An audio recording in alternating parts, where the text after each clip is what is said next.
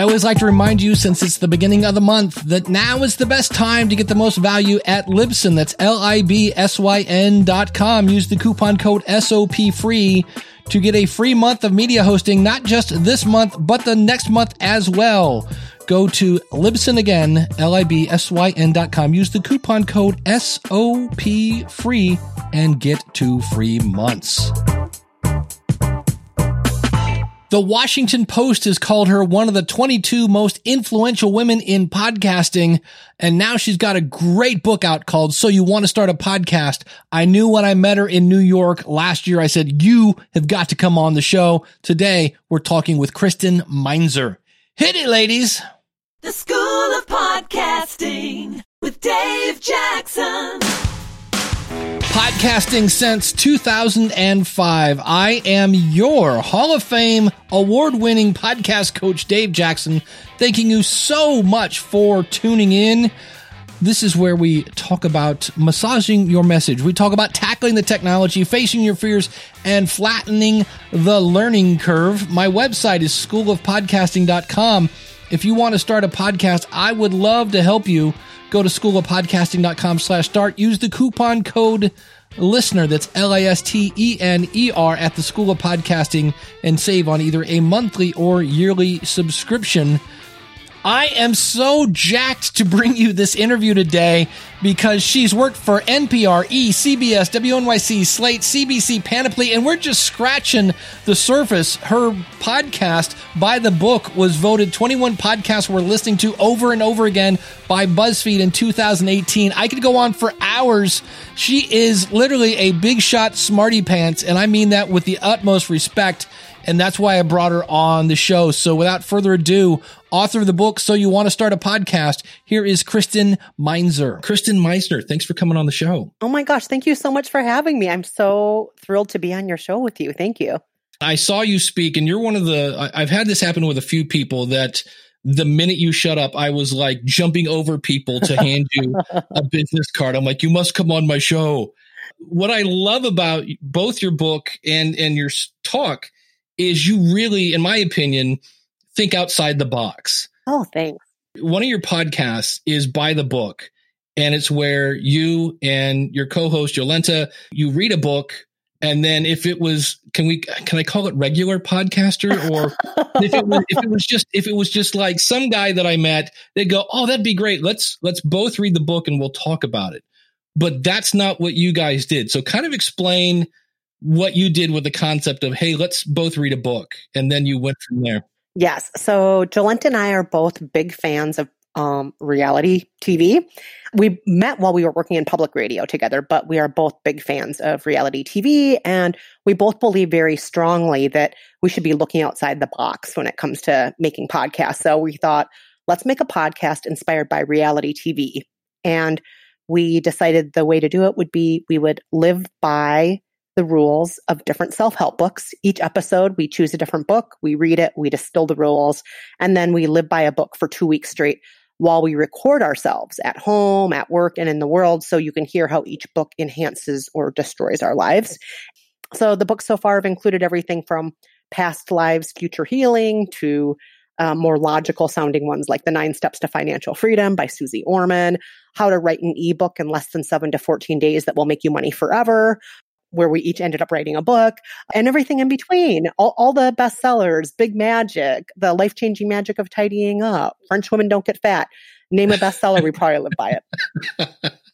Well, what I love about that, as opposed to just two people going, did you like the book? I thought it was okay, great. What you did is you've taken your book and you've injected a story into it. In fact, one of the lines in your book that to me was so obvious, and I went, hey, you know what, is you mentioned how many times has a little kid come up to you? I have great nieces and nephews. And I thought about this where you put them on your lap and they'll look at you and go, tell me a story. Yeah. And I was, you know what? That's true. I see that a lot. And really what you've done is you took two people talking about a book and you injected a story into it. Is it always 2 episodes? I know it seems like it's the first episode is kind of like, oh, here's what the book is about. Oh, there could be shenanigans. And it's kind of like, oh, so there's like a cliffhanger. Oh, there's the main episode where we actually live by the book. Yeah. And you get to hear us fighting with our husbands or crying or moving traffic with our minds or doing whatever the book tells us to do, throwing out half of our worldly possessions, which we've also done. And then part 2, the second episode, is a little bit of a follow-up. And it also includes all the listener feedback we get, which I think is very important to anyone listening to your show that wants to build an audience. Because one great way to build an audience is actually, I don't like to use the word audience, I like to use the word community. One way to do that is to make sure that the listeners get to hear themselves in your show. So one reason we dedicate 2 episodes to each book is so that one episode can be dedicated also to listeners sharing their stories and their experiences. So for example, when we lived by the life-changing magic of tidying up, the stories came rolling in like crazy. One woman explained how when she touched each item in her life and determined whether or not it sparked joy when it was in her hands, she also included her husband on those lists of objects, and he no longer sparked joy, so she got divorced after living by the book. Holy cow. Yeah, well, so we love to share listener stories. Well, and you share stories yourself in the one episode. I forget, it was a book about death. I forget the name of it. Oh, yes. That was a pretty recent episode. That was called The Art of Dying Well. That was just a few weeks ago we did that one.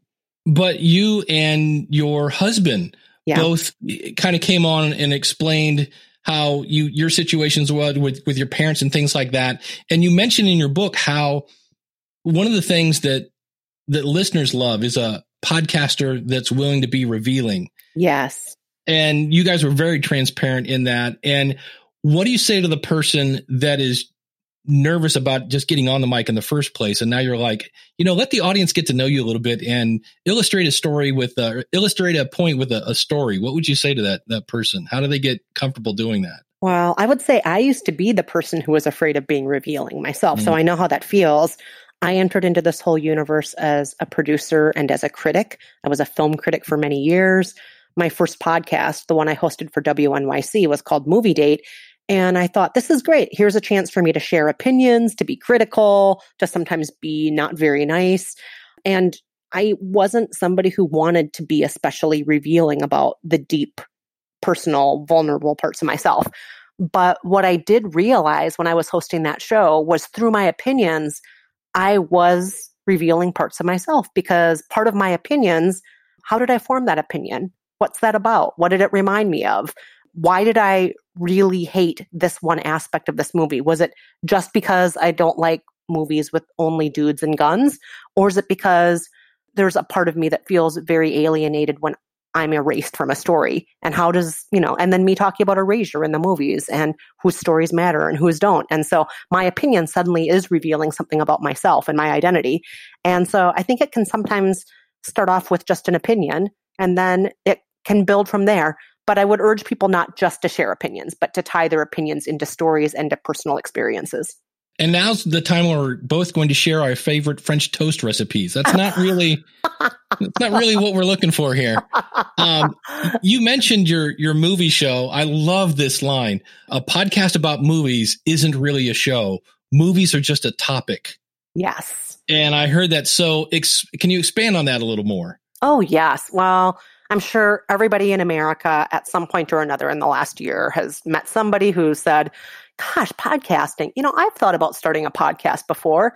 And I'd say at least 25% of the times when somebody approaches me about that, the word movies comes up, and I'll say like, what if I hosted a show about movies?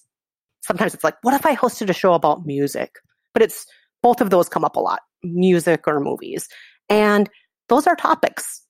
What is it you're going to do about the movies? What is it that you're going to do about the music? How will you differentiate yourself? What unique thing is going to be injected in there that will make me feel that I'm getting something beautiful that I haven't heard before? And in some cases, it's going to be a historical take that no one else is doing right now. And in some cases, it will be tying 2 subjects together that nobody thinks of at the same time. Like it's all about sports and movies, for example. But no matter what, it's also going to include some unique perspectives from the host and the host's personality as well. But these things have to be thought of if you want to attract people. Because if you say, I'm hosting a show about movies, why would somebody choose you over any other show to listen to? What I love is going back to your podcast by the book. that's not just a book review. It's a comedy because you're pretty funny, and it's reality TV. So it's three things in one. You did a movie review show. Explain how you made it different. Well, the movie review show had a few things going for it. One, it was 10 years ago, so standing out from the crowd was slightly different back then, 10 years ago versus now. But the film critic I was working with, Rafer Guzman, who is still a film critic for Newsday, he is somebody who, he's got an NPR voice, he's very smooth, very polished, sounds quite educated and informed in everything he says. And I was kind of the stand-in for the everyman. And this gets to something I also mentioned in the book, which is know what character you're playing on the show when you're hosting. So we knew he was going to play the expert, the professional film critic. He's the member of the New York Film Critics Circle. He gets to vote for all those awards and so on. And I was somebody who just loves movies. I watch movies nonstop. I have since I was a kid. Movies were often my babysitters. I think movies are one of the most magical things in the world, and one of the most magical places in the world is the inside of a movie theater. I love movies, and I don't care what anyone says. I freaking love Christmas made for TV movies from Hallmark. I like chick flicks. I like all the movies that people freaking call reprehensible, lowbrow, and stupid. I also love foreign films. I also love, I like a lot of different kinds of movies, but I think the role I played on the show was really celebrating the types of movies that were not highbrow and the types of movies that frequently get ridiculed because they're targeting female audiences. And he is somebody who I think initially started off mostly playing the critic, but then more and more it came in. He loves movies with guns. He loves shoot 'em ups. He loves dude movies. And then the longer we hosted the show, the more it became apparent that his character was kind of the stereotypical dude, and in a lot of ways I was the stereotypical woman, but both of us are very educated and know a lot about film history. Both of us have like major film history chops. So that was first and foremost, differentiating our characters. And then second, we had certain segments in the show that made us different from other shows. We had a very popular segment called Movie Therapy. So in addition to reviewing movies in Act 1 of the show, Act 1 we would review usually 3 new releases. Act 2 of the show would be movie therapy. People would write and call in with their predicaments, and we would prescribe a regimen of movies for them to watch to help them through that predicament, whether it was losing a job or recently having a baby and not getting any sleep or trying to be okay being single again after a divorce. And so we would prescribe movies for their predicaments. And then occasionally we would have a celebrity interview, somebody like, it could be anyone from Scarlett Johansson to James Franco to, any other celebrity who's in a movie at the time, Kristen Stewart. And then the final moment of the podcast was us thanking the listeners for listening and leaving them with a movie clip for movie trivia. And they would write in, getting no money, no prizes, nothing, but people would write in like crazy saying, I know what that movie clip was from. And then the next week we would announce the winner of the last week's and then give them another movie clip for the week after. And that's how every episode ended, was movie trivia. So we had certain segments of the show that were different from any other show. And nobody else was making a movie podcast that had all of the parts that we did in the show, nor the hosting that we did. And frankly, back then it was mostly 2 white dudes who were hosting a podcast and just talking about like how rad the movies were, dude. And like, I totally saw that. And then like, maybe I didn't really even explain the plot, but did I tell you how cool the special effects were like toward the like grand finale? There were a lot of things like that. Yeah. A lot of dude. I call that 2 guys, 1 brain show. But I love the story when you originally started, because that's the other thing. You also share in some cases what didn't work. Oh, yeah. And you explain how you originally started the show. Tell the story about not Frozen with the singing snowman, the story of Frozen and how the original concept of your movie show was going to be. Yes. So the original concept of the show was Rafer's, and Rafer dreamed of starting a podcast where there would be a real person interviewed each week to talk about their experience with something that was happening in a major new release movie. So, for example, for the pilot episode, we watched a movie called Frozen, which was a horror movie. And the movie consists of 3 people who are stuck on a snow lift, on a chairlift for days. And they're peeing their pants and they're fighting and they're bickering and they can't get down. And then finally one of them jumps and then the wolves eat him because I think wolves like eating skiers. And then, I mean, it's a preposterous movie. But then we found somebody who was trapped on a chairlift for 12 hours, I believe it was. And Rafer interviewed that person.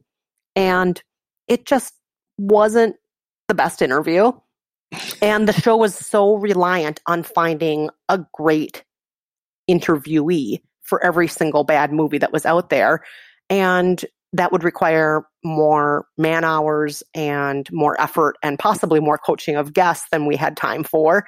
And when it came down to it, the higher ups at WNYC told us, you know, it's great conceptually if you have like more resources and can really guarantee good guests. But the thing that they liked best was hearing Rafer and I argue in the hallways about movies. They loved hearing the two of us talk. And they said just hearing us talk in the hallway made people laugh.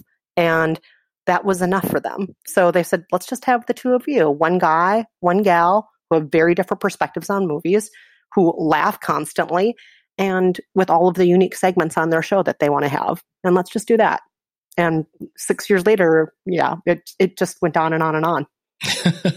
Well, that's one of the things I really wanted to ask you about is format, because I don't think enough people think about it. It's like, well, we'll just fire up a microphone, we'll talk about it.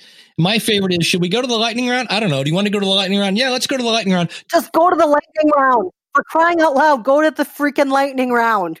But in the book, you mentioned that with Buy the Book, you worked on the format for 4 months.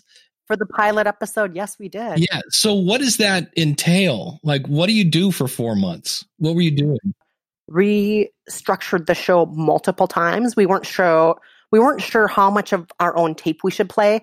Jolenta and I initially, the first book we lived by was The Secret. And we recorded ourselves watching the movie adaptation of The Secret. We recorded ourselves, which is 2 hours. We recorded ourselves reading the book in public and our feelings of reading the book in public. We recorded ourselves responding to each chapter. We responded to a bunch of stuff before we even got to the point of living by the book. Then once we started living by the rules of the book, then we each recorded another 40 hours, I think, of ourselves. And what do you do with that much tape? Yeah. Pull out your hair. Yes. And then, so then the question came, what do we do with all this tape? How do we reformat it? What makes the show have the best tempo? Where do people get bored?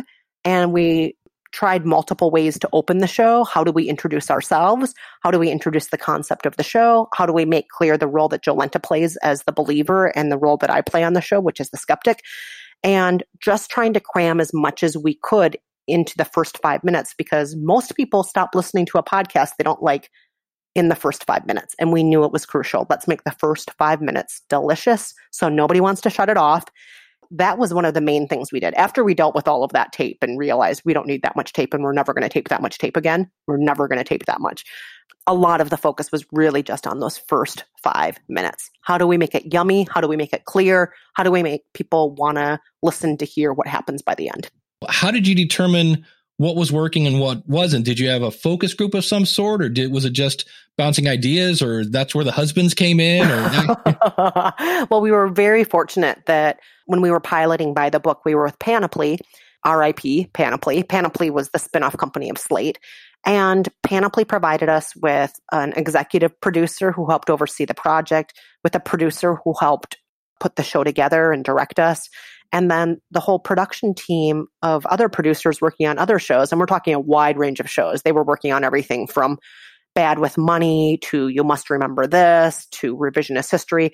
But all of the producers were very seasoned, very smart, had a great sense of story. And they met with us multiple times and they gave feedback. And they were not afraid to tell the truth.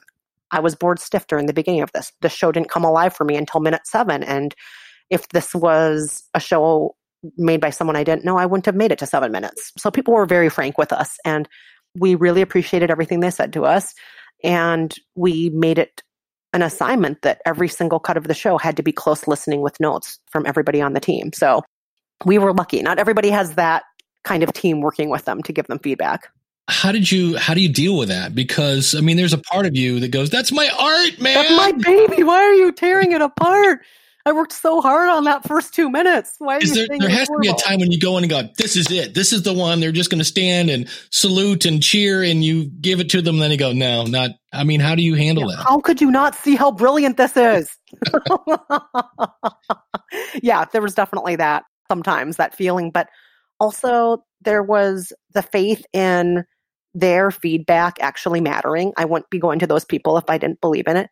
And there were some things they suggested we change that we actually didn't end up changing, because I think it's important. And I say this in my book, and I've said it to you when I was talking with you in person, which is, I think the two most important questions that people forget to ask are, why am I starting a podcast, and who is it for?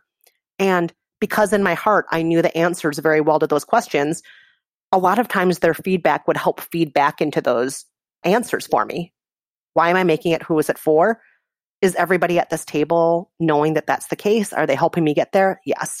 Or occasionally they would make a suggestion that wouldn't help me because it was a bit of feedback that would have been more useful if my show was for somebody else. I already knew who my show was for. And if they were giving me feedback that didn't apply to my audience, then it didn't matter. And if it steers it outside your why, well, then that's not going to work either, because who wants to do a show that reaps the rewards that you didn't want? It's yes. like, yes. But more than anything, I tried to always be thankful, because getting feedback is a gift. People pay hundreds of thousands of dollars to be in journalism programs at prestigious schools just so they can not just learn, but get feedback from great professors and classmates. And getting feedback is an enormous gift. It's an enormous opportunity, and we should be grateful for it when we're able to get it.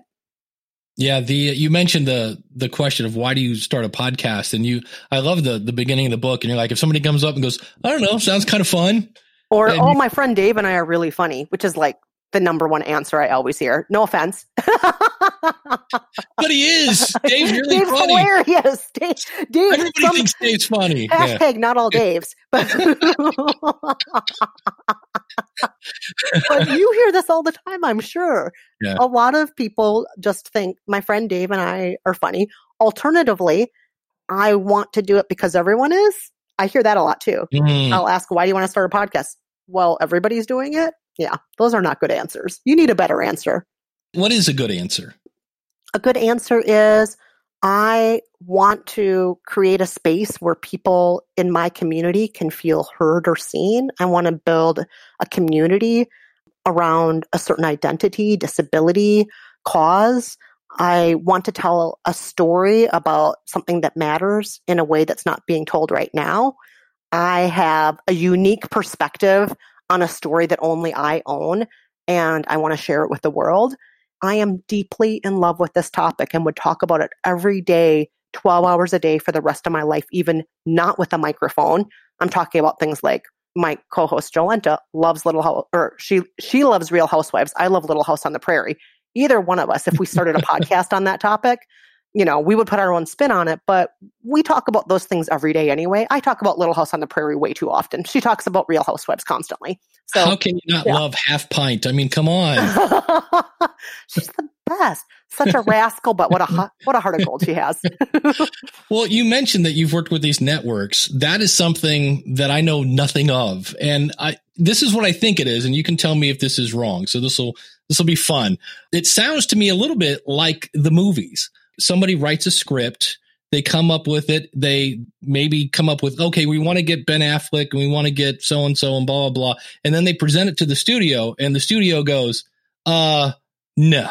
And then either they go back and write it again. Is that kind of what you do? Or how does this, like, if I want to work with Panoply or whoever, insert big name here, how does that work? Oh, well, most big networks want to know that you have a proven track record first. They want to know that you already have a loyal following or that you're somebody famous already. Just for example, think about Susie Orman, who I already mentioned. It's like she already had a huge following. It's not hard for her to start a podcast. Any network would want her. She's got gazillions of people who adore her already. And so most of us, though, aren't really famous. And most of us at the moment don't have a podcast with a huge number of followers. So it's important to start the process now to prove that you can do it, to build a community already around something else if you haven't already, whether it's your blog or your business or a book that you've written or a class that you teach, you can build a community around those things. And people have come from all those backgrounds and have gone on to host podcasts. For example, there's somebody who teaches a class about the science of happiness at Yale, and it's the most popular class at Yale of any single class. So she already had a community that was very interested in her, and then newspapers wrote about her. So she had the foundation to start a podcast because there was, based on her stats, already so many people interested in her. So we can all do that in different ways. We don't necessarily have to teach at Yale to get that, but we can in different ways build our audience, build our community, and build our communities with our independent shows as well. Yeah, you mentioned a great point. I always say, always get feedback from somebody not named mom. Yeah. And yes. So where you had, this team of people helping you with buy the book, you can still get feedback. So how do you get a focus group? I love co-hosting. So first and foremost, make sure you and your co-host are giving honest feedback to each other in the show. If you have a co-host, and if you have a producer or an intern or anybody else helping you, make close listening and feedback part of the weekly assignment. And if you don't have those people on your team, that's okay. You can get feedback from a lot of other places. You can join podcast meetup groups, and you can take free or very low cost classes. A lot of community centers, a lot of colleges have very low cost or free classes right now in podcasting.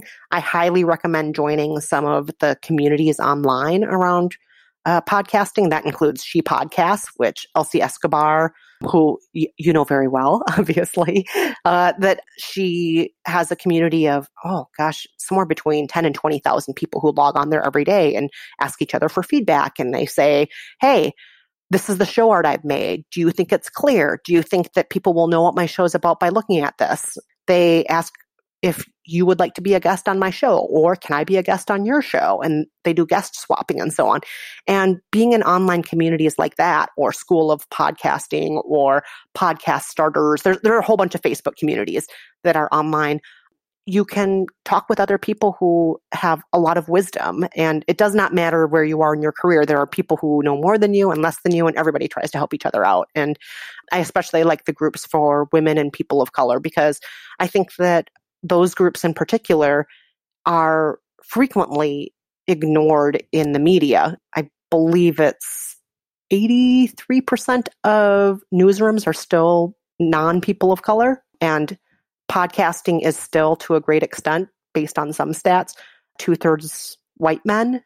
So it's good to be in those other spaces for women and people of color where maybe you're less scared of being talked over, or maybe there are other people who've faced the same challenges you have, whether it's with being heard with advertisers or booking the guests that you want to. The chapter on diversity, I got done and was like, oh, I am such a middle-aged white dude. I'm like, holy cow. But you're not just a middle-aged white dude. You have people like me on your show, and that's what differentiates you. There are so many white dudes who it never occurs to them to have a woman of color on their show. It just doesn't even cross their mind. Well, I love the fact that if I say, well, all my friends are other middle-aged white dudes, and you simply say, maybe you should Google the phrase, person of color topic. And I was like, yeah, if only we had some sort of large search engine where we could find people. If only a tool like that existed where we could find the answer to any question we were ever looking for. If only we had something like that. And this is where something, again, because I'm just a middle-aged white dude, I don't understand the concept of watching a movie or watching TV and not connecting with the person, because there was always some white dude on the screen that I could identify with. And you make this point that I just kind of like, well, duh, that if you have a female, if you have a person of color, and you have the middle-aged white dude, now everybody can connect with somebody. And that just gives you the opportunity to grow your audience, because these people might tune in for so-and-so, and somebody else will tune in for that. And the other thing is you're going to get differences of opinion. So I realize I'm just reading the chapter for you, but that was the one that I was like, oh man, it's like, why aren't we talking about this more? Can you think of any podcast that you look at and think that's a great example of a mix of opinions? Oh boy. Well, obviously, I have to always point to me and Jolenta on Buy the Book because she's the self-help believer and I am the skeptic.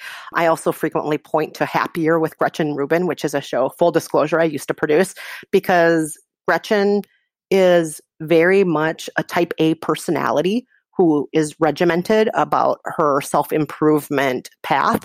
And her sister is her co-host. And her sister does things like just leave piles of clothes on the floor. She is not necessarily very good about making sure she eats what would be considered healthy foods. And by her own admission, she's just like, she is not the polished happiness guru that she sees Gretchen as. She is the stand-in for the every person, and Gretchen is the stand-in for the aspirational dream of happiness. And by having two such different people, you have one person that the audience can maybe dream about being more like, and the other person that they relate to and can laugh at and feel seen by. Because there are also other happiness shows out there. There are a million of them that you just have some sort of self-important guru who's saying, be like me, do it like me, do it like me.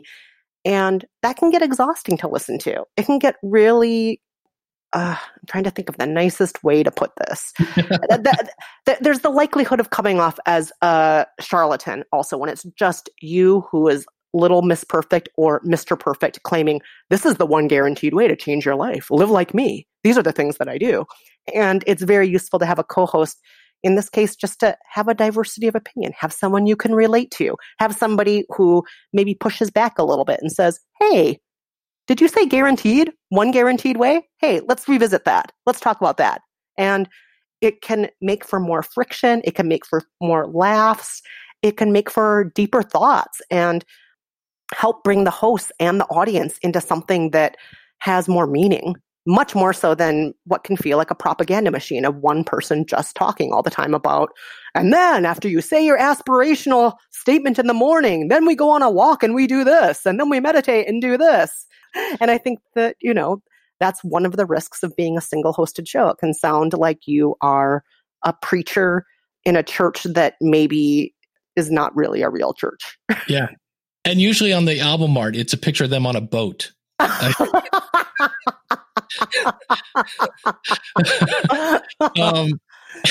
Now, here's something that you ready for the controversial question? Oh, yeah. You say when you start a podcast, the target time should be around 20 minutes, to which everybody's going to say, what about Joe Rogan and Dan Carlin? And what about I quote this all the time, Valerie Geller in her book, Beyond Powerful Radio. There is no such thing as too long, only too boring. I definitely think that is a much bigger problem. But the fact is that most podcasts that are very long have fat that should have been trimmed. Most podcasts that are over 40 minutes really need to be looked at closely. And we need to ask, did every word count? Did every moment matter? There's a high likelihood not every moment mattered, not every minute counted. And I think 20 minutes is a great place to start for newbies because it is more manageable. You can pay more attention to every minute. You can feel out whether or not every minute mattered or if it just felt like slush. And my recommendation also is for 20 to 40 minutes, 20 when you're starting out, but 20 to 40 minutes is a sweet spot because most podcast listener habits seem to suggest that those are the lengths of podcasts that people enjoy the most. That's because that's how long it takes to get ready in the morning or to make dinner or to commute or to do a load of laundry or to go to the gym and run 2 miles or if you're me, half a mile in that time because I'm not very fit. But you hear what I'm saying. It's really based on people's listening habits and also making the most of every minute. And if every minute is delicious, 20 to 40 minutes is great. If every minute is crap, that 2-hour podcast you're making is going to feel like 13 hours to me. I get it. And the phrase I always hear is like, what we might consider fat. It's like, well, I'm just being real. It's just me talking to my buddy. We're going to keep it real. Please don't keep it real. Don't keep it real. I already have a life. I'm alive. I talk to people every day. I cannot imagine, God forbid, if there was a recording of every conversation I had with every person in every elevator and on the bus and like on the phone with my sister, that would be so boring. Not everything needs to be that real. You could make it a little bit less realistic. Well, and also if you mentioned how by the book is kind of part reality TV. Reality TV is heavily edited. So much so. Yes. There's a lot of writing and crafting that goes into it. Yeah. Well, you mentioned you were a producer. That's another fun-filled phrase from independent podcasters that we go, what does that actually mean when you're a producer of a podcast? Yes. And in my book, I have a list of here are some of the duties that producers do. Yeah. And I believe the list is about 50 items long of some of the things that producers do. It's everything from book guests for your show, book you to appear on other shows so you can be interviewed, help you with setting up the microphones in the studio when you have a guest, making sure that the equipment is running properly, then recording the session, then taking the recording session and cutting it all down and mixing in music and making sure the levels are right and creating a first draft and then having a feedback session with you and the hosts and then determining what needs to change for the second draft and doing rewrites if there is a script involved and publishing the episode using Libsyn or whatever technology is being used, distributing it in the world, promoting it on social media. Those are just like a very small number of the tasks that a producer does. A producer does lots and lots and lots and lots of things. All of the above. Yes. Well, you mentioned, and you write about it in the book, scripting your episodes. When I listen to Buy the Book, it sounds like you guys are just having a conversation. How much of that is scripted and how much of that is just off the cuff? How does that work? We always have a mix. So we do know what audio tape we want to play from our weeks of living at home and in the world with these horrible instructions from these horrible self-help books. So Jolenta and I, after we record ourselves in the world, we cut down the clips that we want to play in the episode, and then we talk around those clips. So the clips are already chosen. The intros and outros are always very scripted because we usually have certain things we want to hit on, including the details of every rule of a book. So every book we live by, we distill the rules down. We do a lot of research with these books. They're dog-eared, they're underlined, they're highlighted so that we can take the meat of what was supposed to be relayed to the reader in each book. And so that is very scripted because we never want to get wrong and misrepresent what a book is trying to say. And our interpretation of the book is very scripted in that way of the rules. And then the other stuff, there's a mix of ad lib and writing because we want to sound natural. We want to talk around our tape. We want to make sure the tape is telling the story, not just us. It's that whole show don't tell rule. And so if our audio tape can tell the story better than us, why should we be over explaining it? We shouldn't. The other thing I thought was really cool, and this was towards the beginning of the book, is you get to one part where I start to think, oh, you know what this is? This is going to be a radio person writing a book about podcasting that wants me to sound like radio. And you kind of go, not so fast there, Dave. So expand on that, how maybe we should be looking at other things besides radio for inspiration. Oh, absolutely. I mean, I think that one of the stereotypes of podcasting for people who don't listen to podcasts are, oh, I don't need to listen to public radio. I already have public radio. Or I don't need to listen to talk radio. I already listen to talk radio when I'm driving to and from work every day. And I think there are a lot of podcasts that are essentially just copying NPR or copying talk radio because that's what they're used to hearing. What they're used to hearing in their ears are usually one of those two things. And so people are just copying that. And there is such an overabundance of those kind of shows. Those kinds of shows are a dime a dozen. And I'm not saying those shows are all bad. Some of them are outstanding. I mean, there's a reason why people want to copy This American Life. It's an outstanding show. Why would you not want to copy it? But I say, here's why you don't want to copy it. One, because we're more inventive than that. We can do better than that. We can be more creative. We can attract people who don't want to listen to one more public radio show or one more talk radio shock jock. We can attract so many more people if we maybe try to steal ideas from Snapchat or from tasty videos or from reality TV or the video screen in the elevator in an office building. There are a million other places we can look for inspiration. And that means we can be more original. We can attract more people. We can tell more interesting stories. We can use our voices in different sorts of ways and really just stand out and also just be more fun and more innovative. Yeah, I think, well, maybe you can answer this. What do you think podcasters are? I don't know if neglect is the right word, but as somebody who has seen both sides of like, I'm on the radio and now I get to go to a podcast to be a podcast. Like, what's the first thing the radio person says when they say, we're going to start a podcast? They go, oh, cool. Now I can Now I can be myself, because a lot of radio shows, especially public radio, don't want you to necessarily be a personality. They want you to be a presenter. Does that make sense? Mm-hmm. A lot of public radio in particular wants you to sound impartial, to sound not biased in any way. And I believe in that. And I think public radio is outstanding for that. They really genuinely want to not come off as propaganda in any way, but to deliver the news straight. And I really respect that. But podcasting is a chance to be more than that, and to connect with people, and to not be the interchangeable public radio voice where there's 25 presenters that you could swap out for the same presenter and they would sound exactly the same.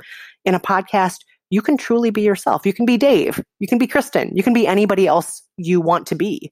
And that includes all of your foibles and your faults and your failures and your weird opinions and your love of the Real Housewives or anything else. Well, I love, there's a line in the book where you say, if all we wanted was just facts, we'd all just sit around reading encyclopedias all day. And I was like, again, it's one of those like, man, that's a really good point. I need you to be my publicist, Dave, because first of all, I feel like you read my book more carefully than. Oh, I'm telling you, look, you can't see this, audience, but I've got bunches of yellow stickies. Oh my gosh, look at that. There's a star here in the corner with a bunch of highlighting. It was, like I said, it was a good book, and it's an easy read. And all of a sudden you're like, that's the other thing. It's like you read it and you're like, wow, there's so many chapters, because it's also broken into a couple of different areas. It's dream it, write it, host it, cast it, make it, share it, grow it. So it's really, it's not 37 million steps to do this. It's like, here, just break it into these little bite-sized chunks. And so like the one on diversity, it's a short chapter, but it was just, man, you just hit these points. And I was like, oh, wow, I never really thought of it that way. And if you can get me to think, I am your friend for life. So you have good. a friend for life. I think we're buddies after this. That's it. Well, I will see you at She Podcast. I'm working the Libsyn booth, so that'll be great. Oh, fantastic. I'll hang out with you. You're the keynote. So what I wanted to kind of throw at you is to see if we can get creative with something. And I hear this there are a ton of them, which are podcasts with inspirational stories. And so on one hand, it is an inspirational story. I interviewed insert person name here. Their childhood was horrible.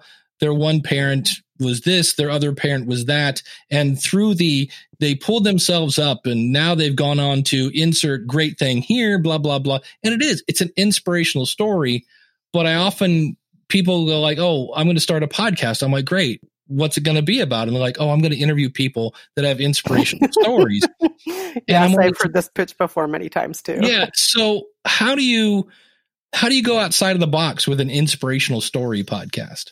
Oh, you can really frame it any way you want to that's different. And a good example of this is Death, Sex, and Money, hosted by Anna Sale.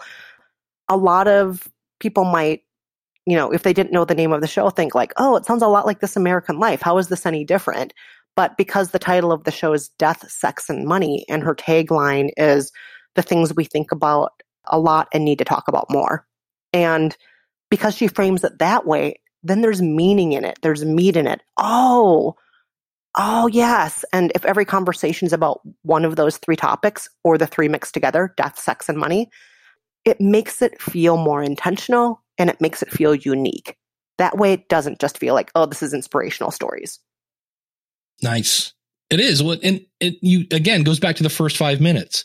The way you frame it and the way you open up the show, it's either going to bring people in, or it's going to get them going, no, this isn't for me, or whatever. Or it sounds like everything else. Yeah. Make it special.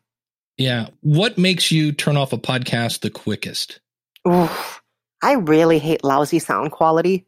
Does it sound like it's being recorded in a parking lot on those old tape recorders where you had to push play and record at the same time? Oh, yeah. Yeah. Sometimes I hear podcasts that sound like that, and I think, for crying out loud, people, please. I mean, there's a long list of things that make me shut off a podcast in the first 5 minutes, but that's always something I notice in the first 3 seconds. I notice that.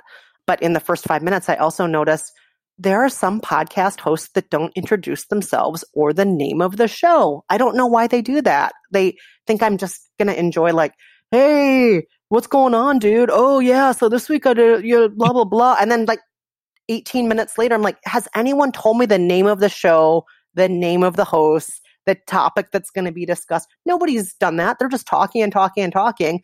And if I wanted that, I could seriously just like go and sit on a park bench and eavesdrop on the person on the next park bench. That's a good point. Yeah.